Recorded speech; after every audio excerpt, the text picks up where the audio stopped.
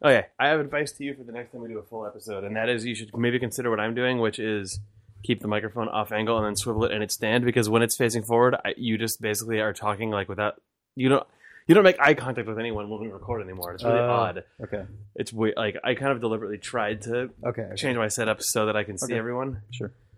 And not that their content is different, but it makes me weirded out. Like I look over there and just see you like speaking. Anyway, thanks everyone for listening to episode 150, wherein I give Chris microphone posture advice. Thanks, Jake. Don't mention it, Chris. Anyway, I lean away from the mic to breathe in. what is that? Chocolate rain. All right, let's. You're the worst combination of things. Oh, really? Coming from me, that means a lot. Hi Hello, there. everyone.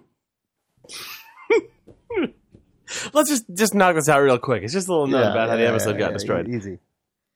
Hello there. Hi, I'm Chris Remo. I'm Jake Rodkin. We're introducing ourselves, I guess, which is just so our names can be a mark of shame for what we're about to describe. Personal brand thing. Yeah.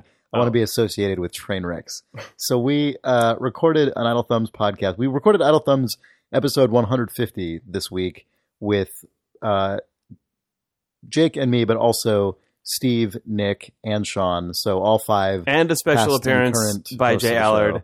Yeah, it was amazing. And like I walk in, Clint Hawkins surprise reveal partway through. It was an amazing episode. Yeah, and we had there was a big dog sort of just hanging out, buzzing away, which I guess was a bad idea, because apparently the episode got like corrupted in some kind of impressively total way that like I've never before seen when we've had audio problems with our podcast. It just sounds like robots having a 2-hour long. Yeah, like party. it wasn't like pyramid head static that we had on your No. old equipment. It wasn't like one voice dropping out. It was full digital corruption. It sounds like we're still talking. Like you can kind of hear it, but it sounds like it sounds like the big dog in the room, like the way it hears and processes speech, accidentally Right. got wired into the mixing board, and that's what we have now. Like we have the audio equivalent of like the Terminator Vision. So it's totally imperceptible, except the part where he was sizing up Nick Brecken's clothes and his motorcycle. So instead, we record. Well, not instead, but we luckily also have a GDC conf grenade that we recorded with Tom Francis, creator of Gunpoint, that we're just going to give you this week instead. So sorry about that. So it's a good discussion with that guy. Get ready for the real 150 whenever it happens soon. Yep. Are we going to include a sample of what 150 sounded like? Yeah, sure. Here, enjoy this glimpse into your dark robotic future. And now,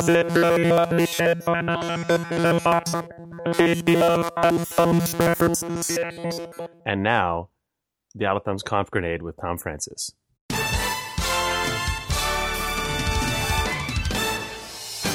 It's The first and possibly only GDC conf grenade for 2014. I am Chris Remo, I'm Jake Rodkin. I'm Sean Vanneman. and we are joined by special guest Tom Francis, the creator of Gunpoint and the upcoming Heat Signature, and also a former journalist and really good guy. Thanks. Hello. Did you say like formerly really good guy? Well, yeah. I mean, when he was a journalist, he that's was, how that That was a dangling modifier. I thought he was a great guy, but now he's like a successful asshole developer. So, I mean, please. Yeah. I've noticed that as a Actually, trend. although Just kind I think you feel like a pretty good guy to me right now, though, because your badge says Media PC Gamer on it. yeah, I'm back to being press for like a couple of days. That's cool. That's pretty cool. How did that? I was going to how did that actually, come up? yeah, I was going to ask you about that, but Then I did. So what happened was, but I was not going to. I wasn't giving a talk or anything, and I wasn't in the IGF, and so I would have to buy a pass. I was going to say, and then you realize that the Well, game I was like, developers conference Didn't costs Didn't I money. just used to like walk on air and get everything for free? Wasn't there some way you can do that? Didn't in I life? just eat ham wraps and ham duets like there was just no tomorrow? At zero Like cost? those tiny little sliders. Yeah. Gosh. Back So- when you were such a great guy. Yeah. I Yeah, just like- wanted to give you things, So, but now they're like, he could afford it. are you actually? You're like, don't mean to put you on the spot here, but as a journalist, I feel it's safe. Are you actually like filing stories on stuff that's going on here, or are you? No, I'm just committing fraud. Okay. No, I am actually reporting on, but it's totally flexible. I just said like, hey, if I if you give me a press pass, I'll cover some stuff, and it'll just be the stuff that I think is interesting, and maybe I can give like an indie developer's perspective on it and talk about like some of the more nitty gritty stuff, because I think not many people go to the really technical stuff and then report on it to non-technical people. Yes. And that's not all I'm doing, but I'm going to do that for one talk. Because I saw one about the Havoc AI system, which is like a piece of middleware that they're doing, that they are using to like map out all the different ways you can traverse like irregular terrain in like a free running game.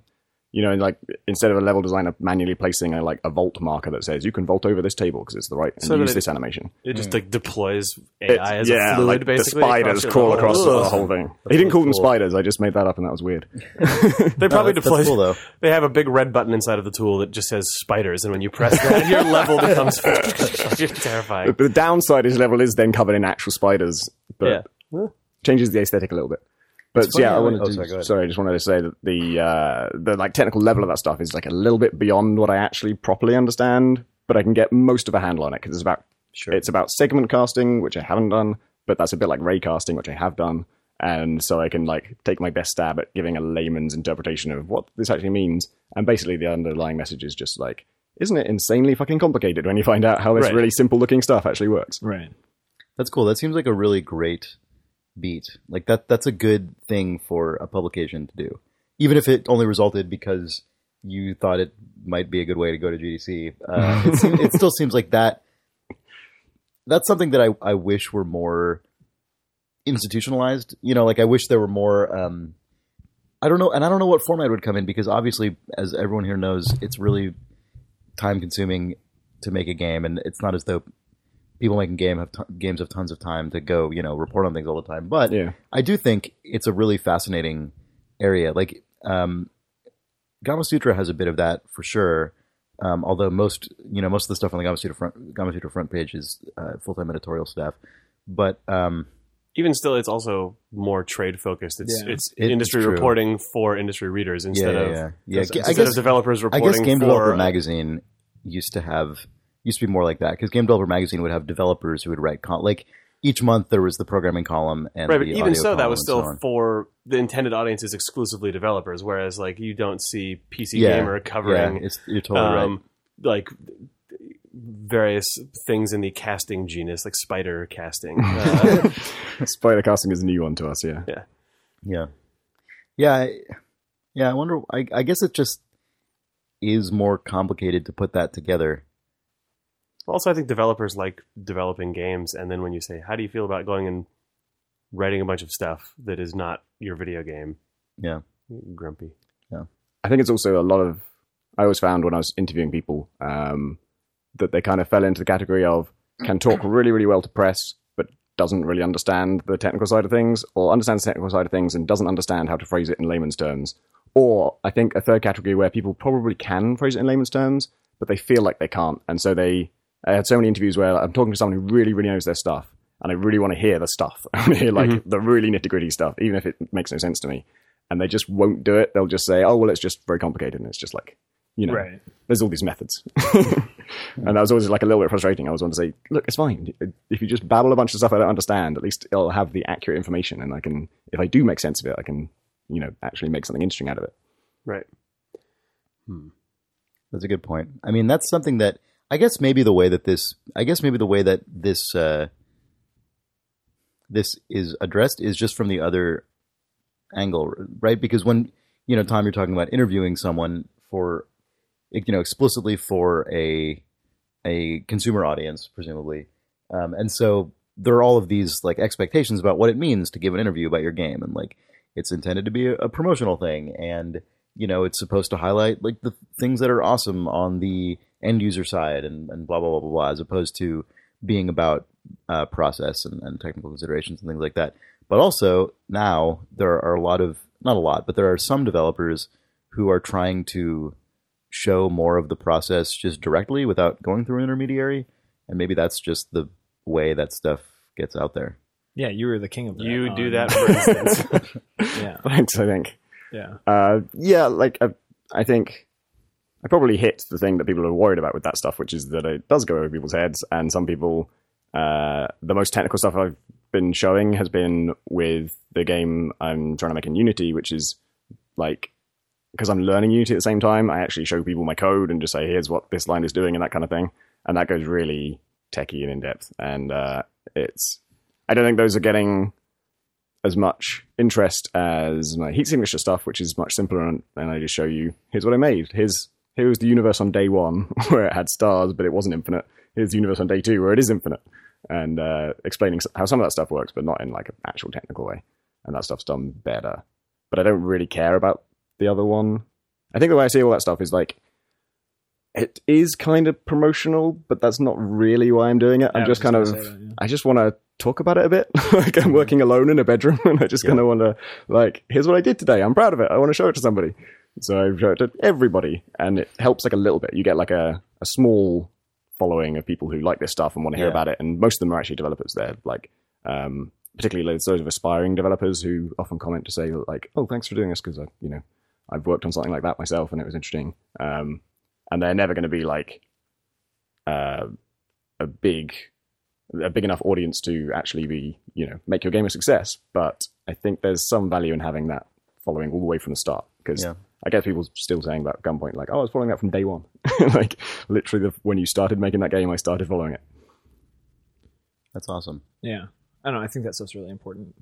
I mean, oh, go ahead. No, it's really easy to sort of like, especially as you move forward and have more success or whatever, like whether it's commercially or whatever, to like forget that like that's important to the process and focusing it like if it doesn't equate to dollars, right? If it's not like, oh, well, this equated to like 10,000 customers or 5,000 customers, but like being able to externalize your process is like the most important thing ever. That's like, I don't know. I think it's really good. And also to have a small number of people who have been with you since the beginning, that's really powerful. Both like to the people they tell to play your games and also to like keep you honest, keep you honest to the sort of things you want to make. It's cool that there's something that is sort of emotionally, I think, very valuable about that because on the internet,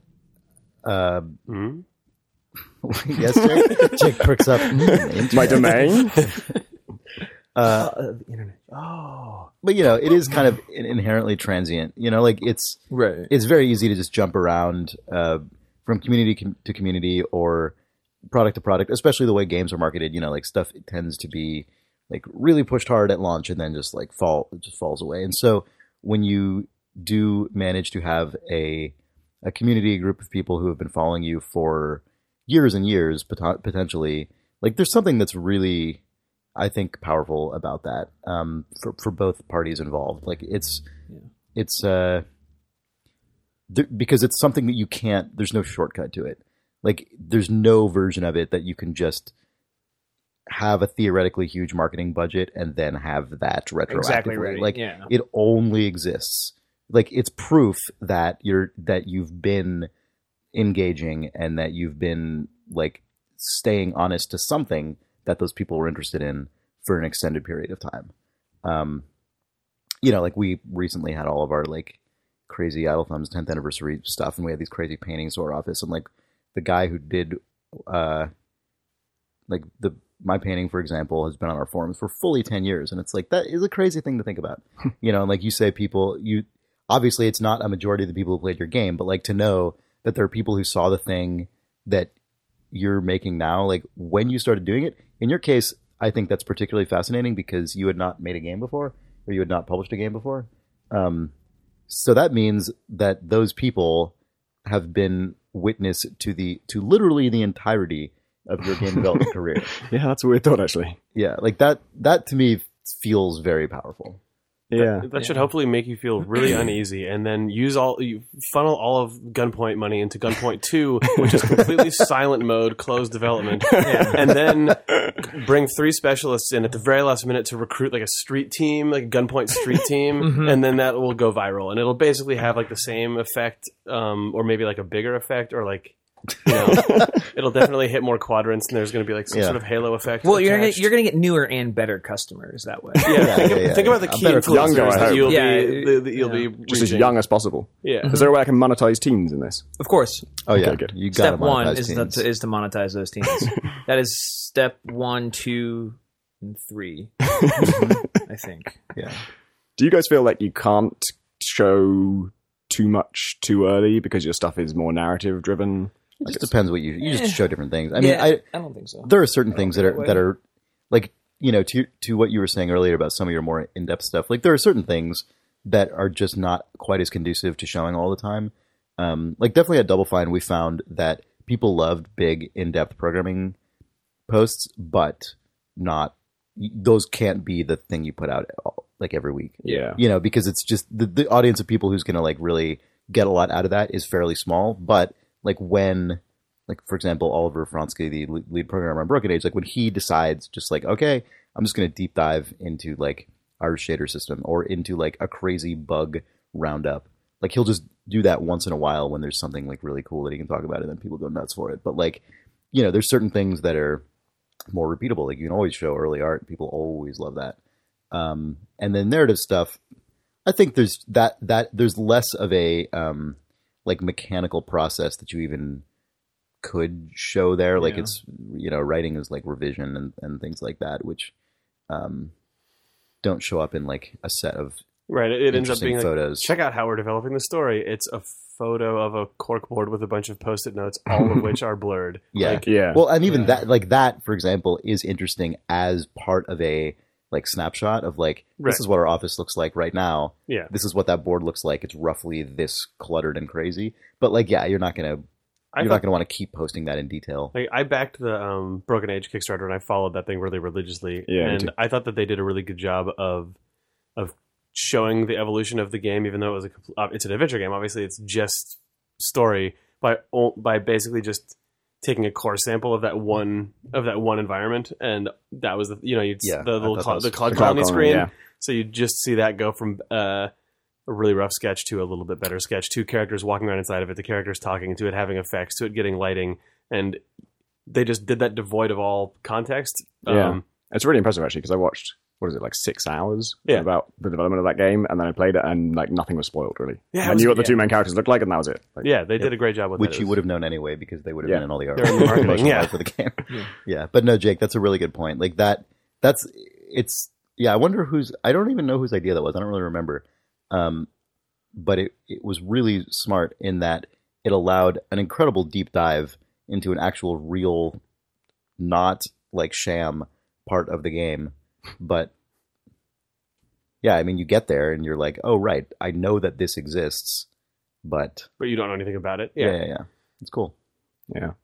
Yeah, we have to still sort of figure that out. I mean, we're obviously putting a bunch of stuff up as we go, but Yeah. what we do pretty- and don't share. I mean, I don't think we're gonna actually like make crazy rules about it. It's more to sort of what Yeah. do people end up actually Mhm. want to dump on the blog naturally. Yeah. That's I think definitely... I think it's the pretty full I'm script. also like never the- worried about giving anything away because I know there's like there's certain things that just would never yeah. make their way there that I think are going to be the like really like keystones of the experience. You know what I Right. mean? Like, and so much of it, it's not even an issue of being narrative, right? It's more of an issue of just it being handcrafted content. You know? Yeah. Like it's the handcrafted content stuff that has to get like really revved on and like really polished, and like it's that last 5% that's a really hard part with that, and it's kind of hard to just show that stuff as a snapshot. Yeah. But we have enough other stuff going on, which is really nice because it's like not an adventure game.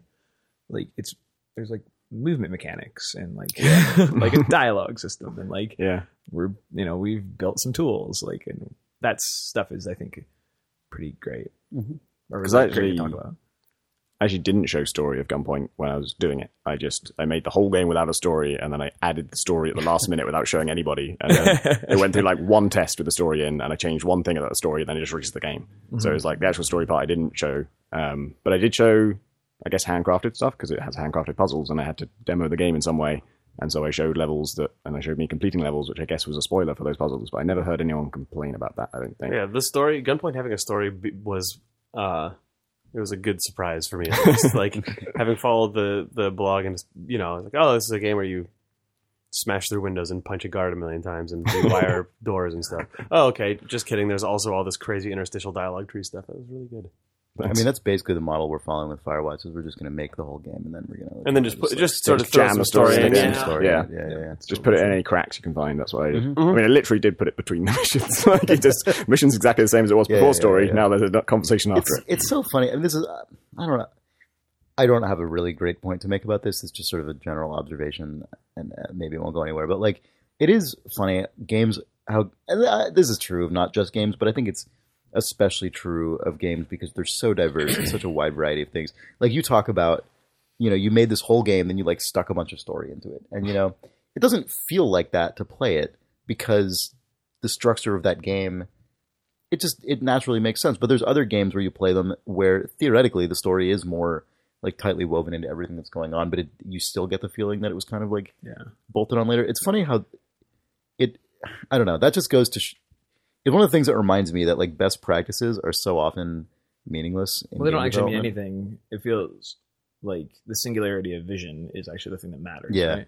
Like even though you weren't writing the story while you were developing the game, you weren't not thinking about it. No, I had a plan. I had a plot. Right? It's not and like, there was a period when I sat down and figured out what the plot was, and then I didn't write it for like a year, and then a year later I wrote it, the actual script, and the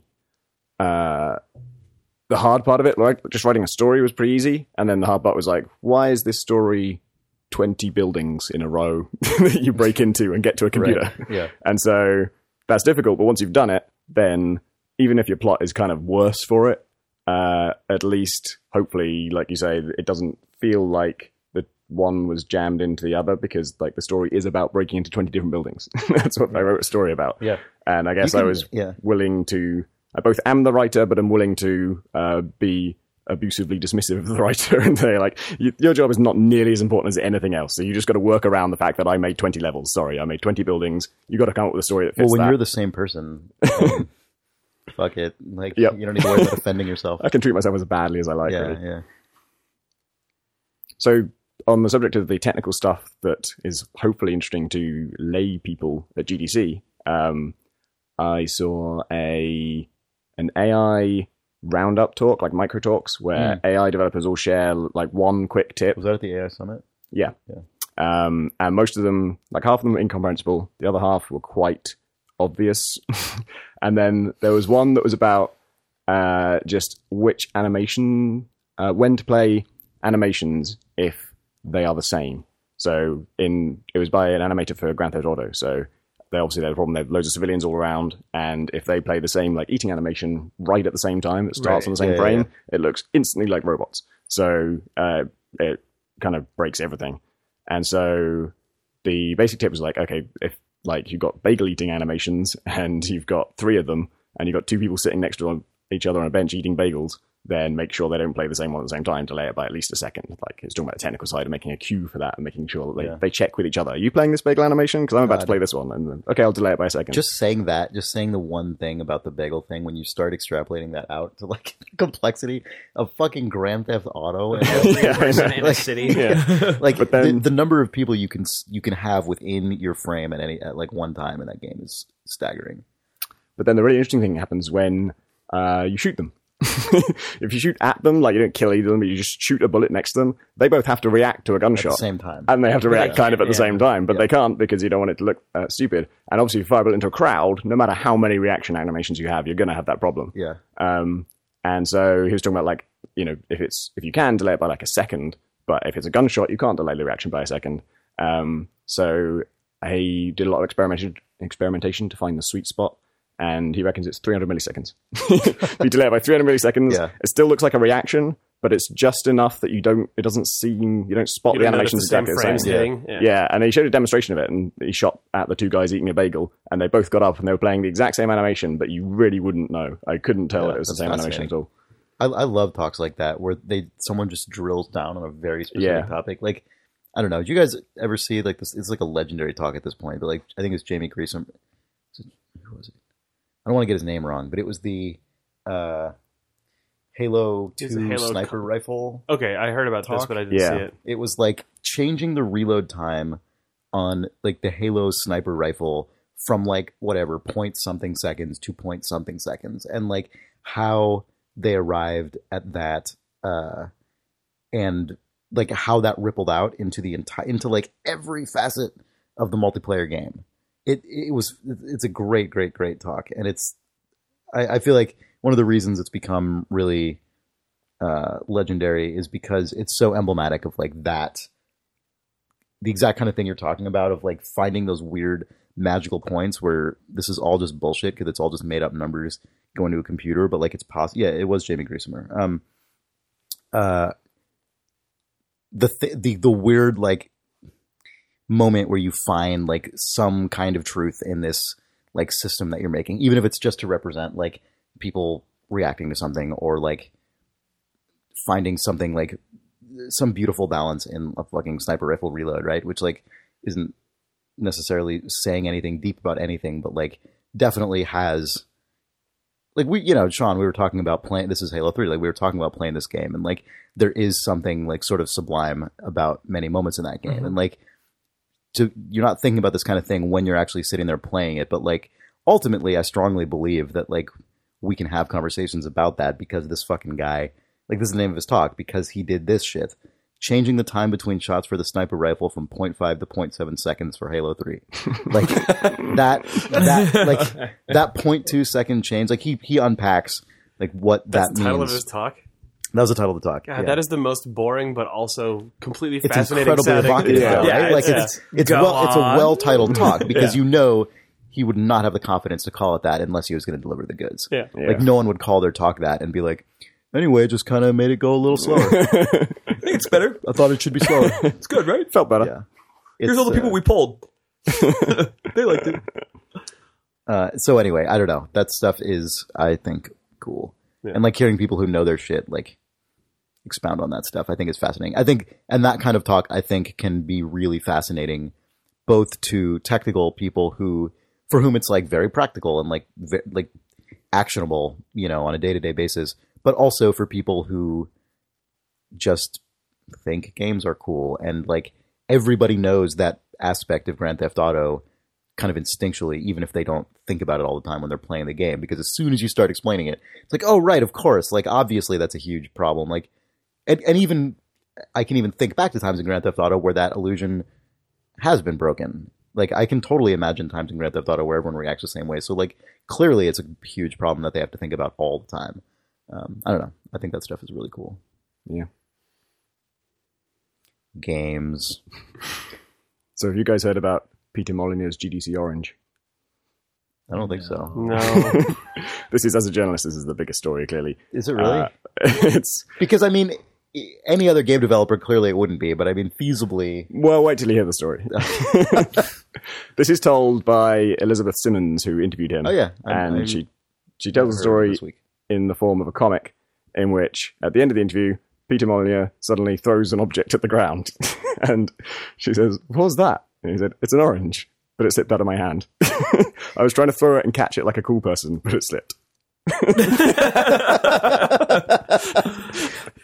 Doesn't that seem like the most perfect end to a Peter Molyneux interview? Just throws an orange at the floor. It's a moment of just utter bafflement. The way that when you started explaining his response, I thought. So you said he threw an orange at the. Right, you thought it was going to be, and like I thought he was grand Oh metaphor. no, that's not what I thought. I thought it was just going to be. I was holding an orange and it slipped. Like the notion of him the idea of him just spiking declaring and then saying that it slipped. Oh, it just fell out That of is my the permanent hand. record. Yeah, but like, meanwhile, but like Like a weird, like passive, like Vladimir Putinism. yeah, exactly, right. What I meant to do was So, not what you saw, but a different Yeah, thing. right. Like, what, yeah. Yeah. I should make it clear that I'm interpreting it from the comic, which does not fully represent the motion. And from the comic, it looks like maybe he just dropped it. But then in his explanation, like he was trying to catch it like a cool person. So if you have an orange in your hand, you want to catch it like a cool person, you've got to kind of like throw it up and then like And then catch it from the top. You know that thing? Oh, like Oh, right. Yeah. oh, I I see. think that's what he's trying to do. Snatch it out of the air. Yeah. yeah. So in my head, he like So he just spiked it. drops it and like just smashes it on the floor. Yeah, It's I hope that happened. it's You guys got any GDC news? that's you. You might have You had do. the best one. Yeah. Yeah. So Not really. I haven't even seen that much. This is my 11th consecutive what? GDC. I ducked into a talk. There was somebody from the National Endowment of the Arts. Oh yeah, the National Humanities. Yeah, and it was Something, really yeah. good. It was actually, I mean, it was a micro talk. It was like 10 minutes.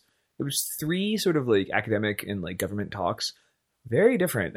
The first one was really interesting, and it was just sort of about how academics, especially with media critical studies over time, and even just like literature historians, how important things that artists take for granted are to them to like fill in the gaps of their research, and just sort of like imploring creators to like really document their work. So like, Wow. good job, Tom.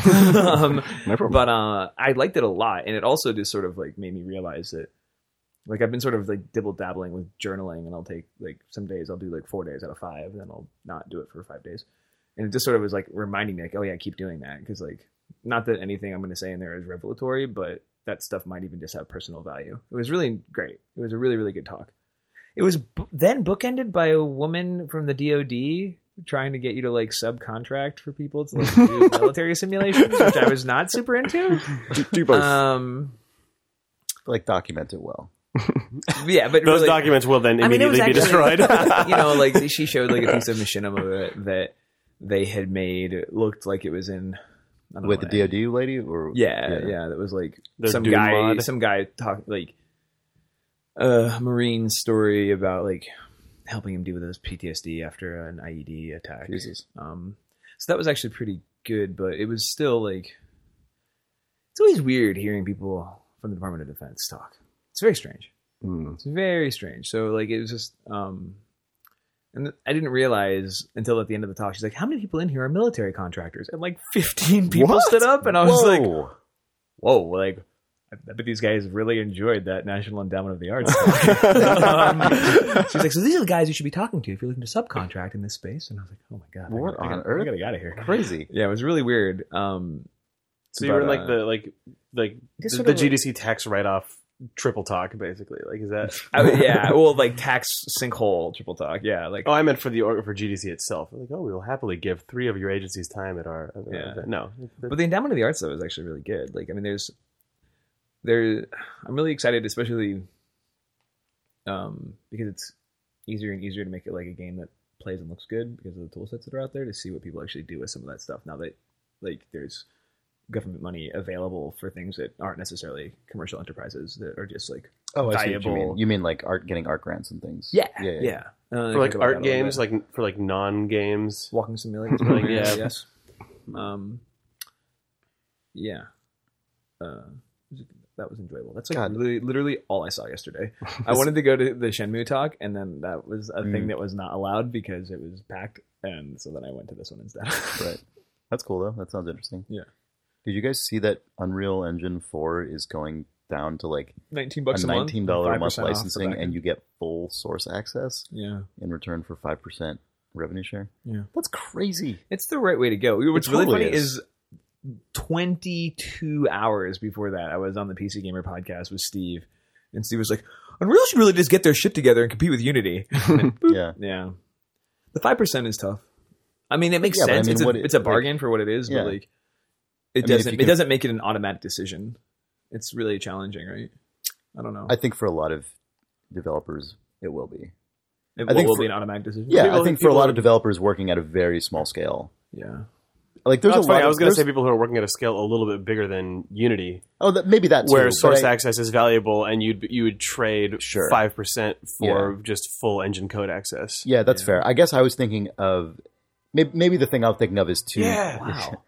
I might be thinking of too specific a use case, but I was thinking of developers who have spent years in AAA and are like Yeah. intensely familiar That's what I with thought you were gonna say. with Unreal technology, because I know a lot of people like that who then leave to go do their own thing, and if they could just jump directly in and be like, well, Also, Jesus, $20 a month. It's just it's so cheap. yeah, Yeah. Because Unity has a subscription, but it's 40. Is that right? 75. 75. Wow. Yeah. It'll Why be interesting isn't to see how Unity 5 pricing is now Yeah. that they All this announced stuff Unity is- 5, yeah. then Unreal announced, or It's Epic crazy announced that all the- that stuff. Thank God. it took years for this to happen, but it's funny that the like just software or like not just software, but like digital goods kind of pricing and subscription just sea change that's been happening everywhere is like finally coming to this to like the stodgiest possible, Right. You know, like segment legitimate of that competition stuff. of Like, people trying to get. Yeah. When Adobe started doing Creative Cloud 2 Yeah. years ago, that was like, That felt like a okay, big it's thing. people, And it's yeah. awesome. Creative Cloud is fucking great. I love it. I know. I don't pirate Photoshop anymore. Well, like, I knew like 80-90% of the people I knew, including working professional artists and graphic designers, just didn't own a license to any of that stuff, and now everyone does. So that good work, those guys. I'm surprised that they charge the $19. Like that seems like so low that why not just make it free? I Why think not just make it it's- simpler and it's like 5% of your because there's I see what you're saying. I mean, I guess as long as there's any price, they're still getting some benefit out of it. But I think at the scale that this is likely to be licensed, they just want to make sure that it's not going to be a support nightmare. Like I feel like it's better to charge something and then say we are offering some level of support than to offer free to everyone and then none. Like that's Right, yeah. when the you $20 fence to hop is like, if you're like completely just a hobbyist and you're not intending even to ever like monetize this commercially, then you don't really care. But if you're at the level of someone who like doesn't have much of a budget but can afford to put a bit of money towards it, I think you'd rather feel like if I really need like that support, there's something there. You know, it may not be like the level of enterprise kind of support they offer to clients who are just licensing the whole thing outright for $1 million, but like, I don't know. Is that also still in play? $20 a month for full source code access, or $1 million? I assume they still have standard like just AAA licensing for people who don't want to give a percentage and like that's true. who Right? need like really high level of support with like frequent. Because I mean, if you're working at the AAA level in Unreal, like you often Epic will work with you on right. like, You need to feature be able to actually call requests and someone up things on the like- phone yeah. who is real. Yeah, Why the hell does it work this way? Yeah. But I mean, I think, but I just know from, you know, everyone knows this, like dealing with free services on the internet is awesome that so many of them are free, but it also can be incredibly frustrating that there just isn't even the option in many cases to be like, God, I would just give you a few dollars if you could just, if I felt like I had any recourse when something goes wrong. Like Right. it just feels like we're all kind of at the mercy of these weird, like, you know, bizarre services that are just now infiltrate every part of our lives. And so if you're doing something that actually requires like a high level of craftsmanship and technical Imagine if work. the Unreal Engine infiltrated every part of your life. Sick.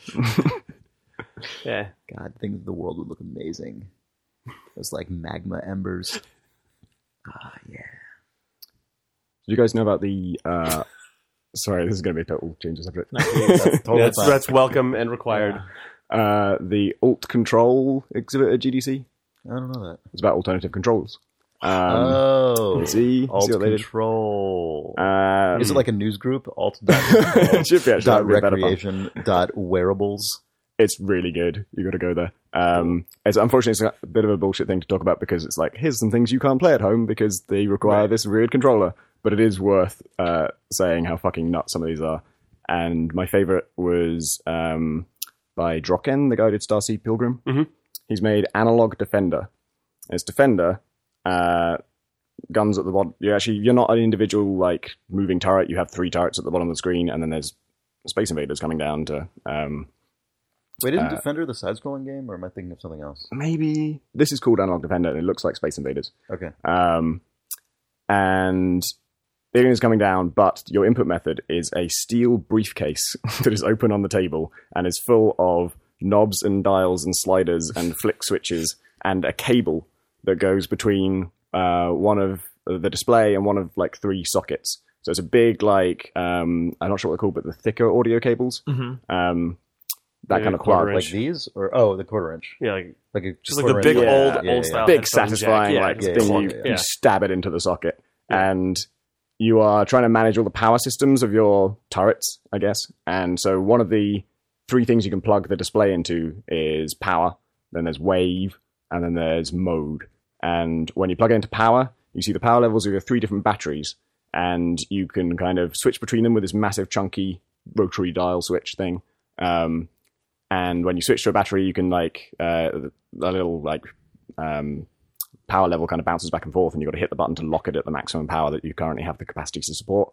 Then you switch to the next battery and optimize that one. And then once you've done them all, you unplug the wire and stab it back into like wave, and wave is power like determines the like width of the beam of the laser you fire and how big the explosions are for the explosive weapons. And then wave is about like the accuracy of those things, so they go a bit weird if the wave isn't synced. When you switch to wave, you see two waveforms, one of which you control with two sliders. One is changing the amplitude, one is changing the frequency. You want to match that wave, and it tells you got like a 97% match. Then once that's good enough, you unplug again and plug back into mode. Mode is the different weapons you've got access to, and you have to manually kind of rotate this dial to choose which direction you're going to fire in, as well as which weapon. So for each weapon has 3 different directions it can fire in. So when the enemy's on the left, you've got to turn it all the way to the left and then hit the fire button, which is a big, chunky actual button. And then there's 3 switches that are under those like safety caps where you have to flick them up before you flick them, and you can only use them once each per game. And they're all like smart bombs, basically, but of different forms. And all of the controls work all of the time. But if you don't have the display wire plugged into the one you're using, you don't really know what you're doing. So like the power ones, if you want to charge up your power, all your 3 batteries, you want to plug it into the display because you need to see what you're doing. You need to switch between them, get the levels right. Then when you're actually playing, you fire your guns a bit and your power's depleting. It says on the screen it's like down to 20% or something, and your guns become puny. And so then you just reach over and change the power dial without even going back to actually displaying the power, because you know one of the other batteries has some charge in it. And it's not until they're all depleted that you have to actually go back and, get them all back up to their power levels. This sounds amazing. It's so good. This sounds also totally fascinating. The game itself is rendered in ASCII, and the ASCII, it's rendered in characters that are colored, and the code, the text that you're actually seeing is the code of the game, which is just the most lo-fi, beautiful thing. I don't know, probably, actually I won't guess. But yeah, like the manual task of playing that game is so like physical and clunky and low tech, and like it's desperate as well because there's no pause. It's always they're always coming down for you. You always know they're coming for you. And also when you're switching to these other dials, you can't see them yet, so you've got to go back to the firing mode to actually see what's going on and defend yourself. Jesus. And it's so you're just scrambling across the control panel. Fuck, I've got to stab it into the wave. Sink the wave. No, the amplitude's good enough. Go back to power. We need to charge the battery. No, just switch the battery. And fire. No, the left fire. And then, what was this made for? What was it? Just that box, I think. I think this is the only copy. I know that, but I mean, like, what prompted? Did he make this for a particular event, or like was he commissioned or something? I think so, but I don't know the name of it. There was something on the explanation thing that said it was made for X, where X is a thing I can't remember. But obviously, it's a perfect for this exhibit. Yeah, guess we're going over there for that. God, speaking of just kind of crazy cyber experiences, and that's not cyber, but like speaking of cyber experiences, this is actually games about non-cyber games about crazy technology. Yeah. Brendan Chung was showing Quadrilateral Cowboy at the show. It's actually just on display in this section on the ground floor of GDC called the Mild Rumpus, which is just a kind of play space sponsored by the Wild Rumpus, which puts on that party every year. And on the first day of GDC, I think it was the first day of GDC, Brendan just played through the opening. It took him like half an hour because he was talking while he's doing it, just the beginning of Quadrilateral Cowboy, and just talked over it, just gave live dev commentary. I don't know if you saw this. No. It was really cool. It was this game that he's making, that he's been working on for a couple of years now, is about designing...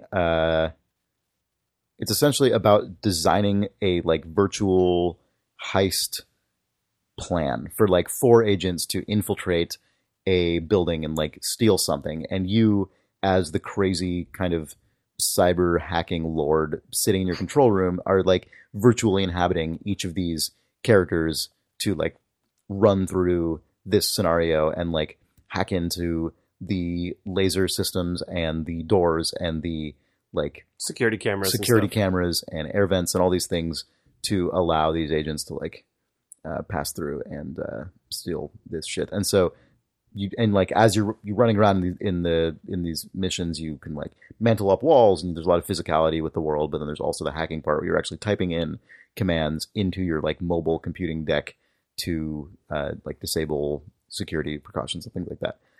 So anyway, it's like an extremely complicated game because you actually have to type things in and like string together these commands that will result in these cool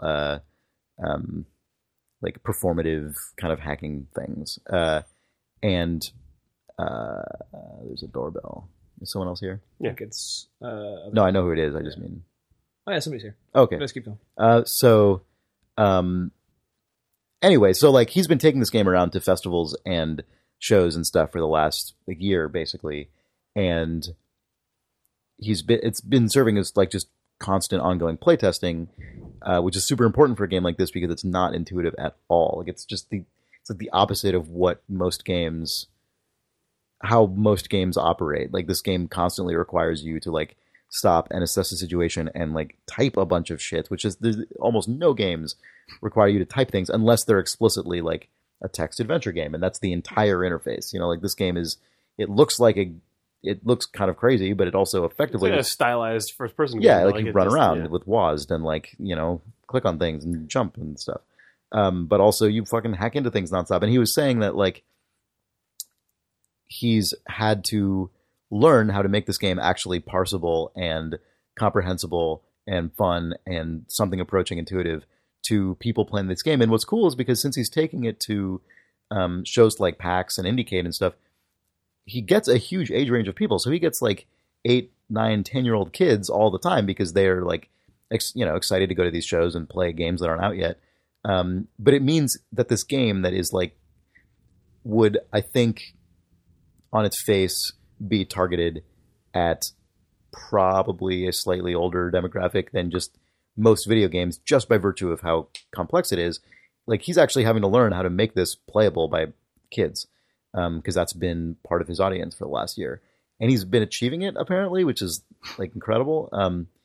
It's been cool seeing how he has been thinking about how to train the player to understand how these commands work and how the general just world systems interact without like locking you into a step-by-step tutorial or just throwing like full page explanations up on the screen that, you know, lock your camera while you read them. Like it's really cool. It's like very inspiring and impressive.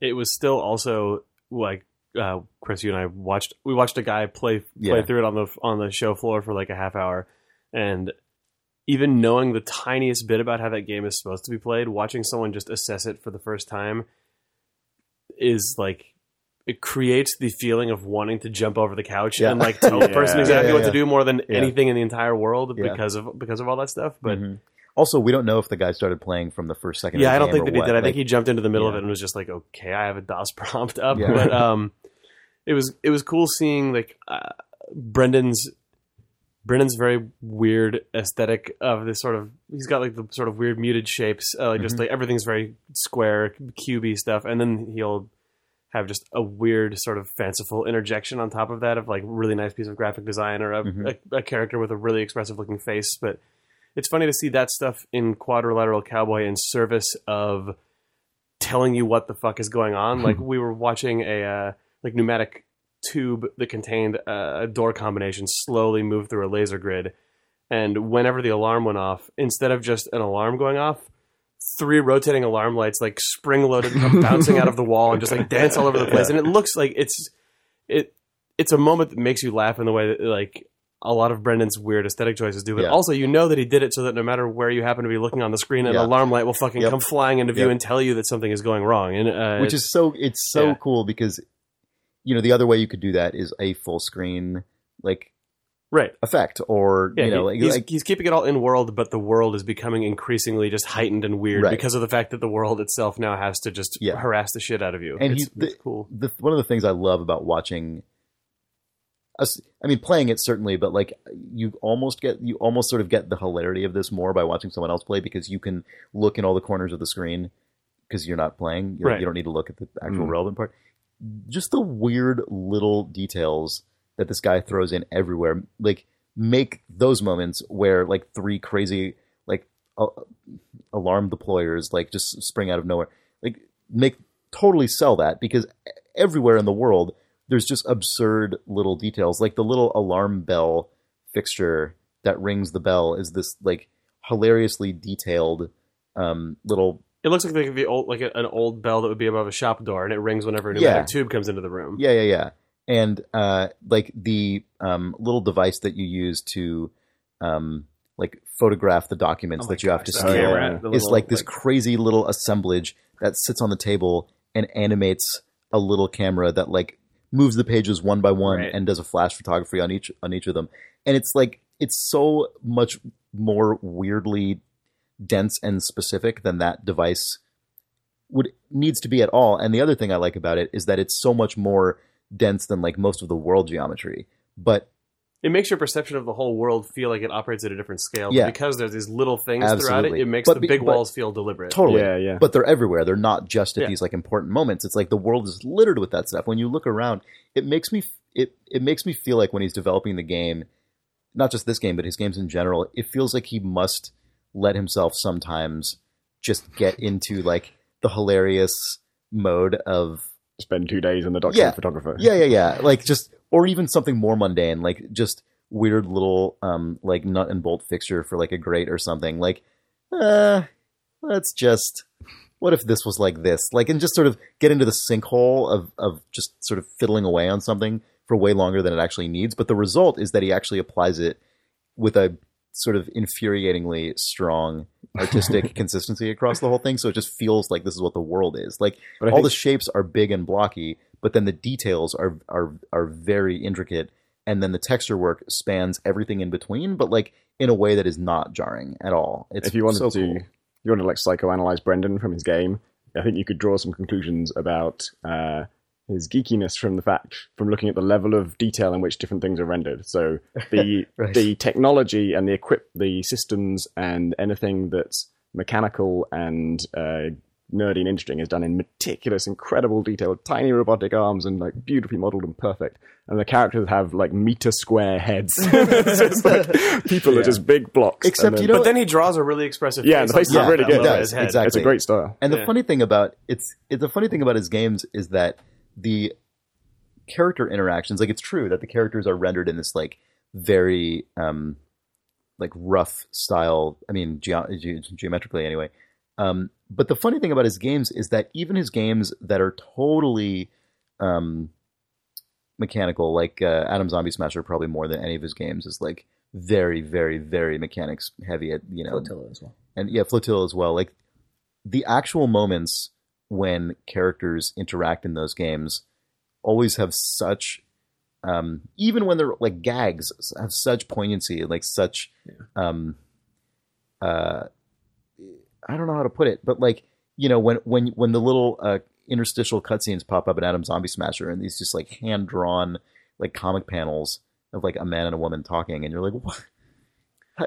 Like, why is this in this game? It's perfect. It's funny because a lot of it feels like it comes out of a really practical mentality. Of like you can look at the art in Quadrilateral Cowboy or 35 Double Finger Gravity Bone, or like what you're saying about the comic panels, and also just the fidelity choices kind of map to. Totally. I will render this out to the required fidelity for its point to be made, and no more than that. So, like Right. a person can be a cube head as long as they have a well-rendered Expressive face. Yeah. Or like the most efficient way to deliver the story in Atom Zombie Smasher is probably just comic panels because that game necessitates a story told visually in Yeah. between. But those His those actual panels are, like, execution have of this those like fine line work yeah. and like really like you know, yeah, a nice wall attention can to be a detail. wall, but a document camera probably actually needs to Yeah. exist. But then the actual Yeah. specific choices for how that is made are infuriatingly awesome. yeah. It's so cool. It's so cool. And even the like he's got these little one of the things that I don't know if this was on purpose or not, but it speaks to Jake what you were just saying. Like the early in the game, you start with a kind of really cleverly stripped down version of your deck where it's not a full computer where you can actually type anything in.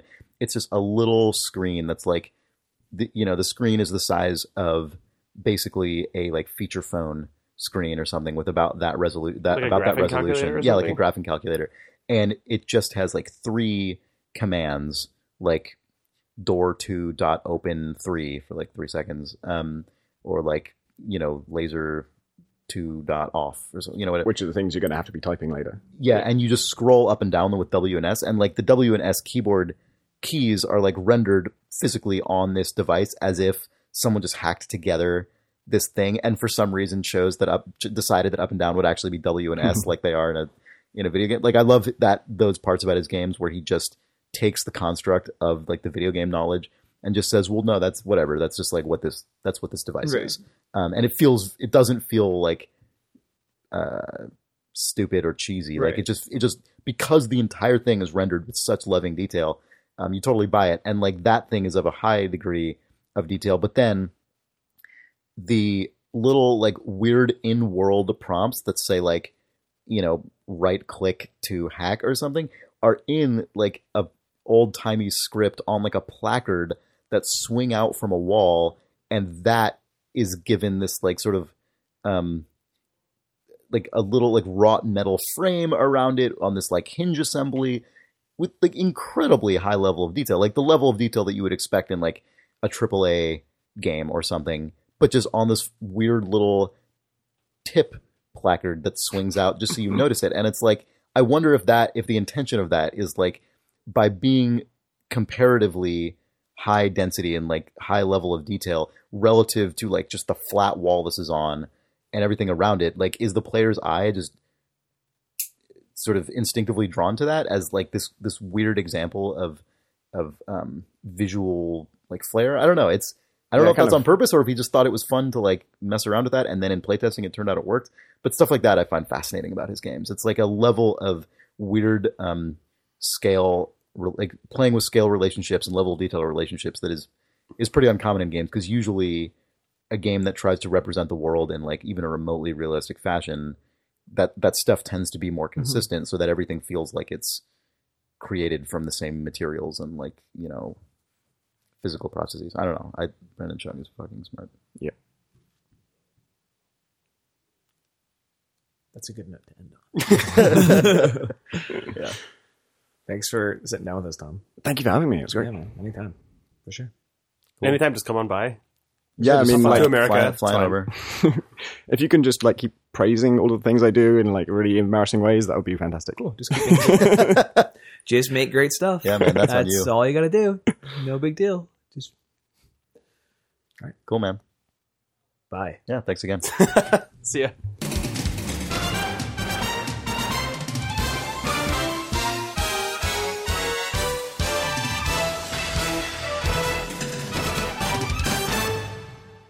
Thanks, everyone. What are you doing? It's not making eye contact. I just don't feel like making eye contact. I got this mic in front of my face. Yeah. I'm just staring into Jay Allard's gaze.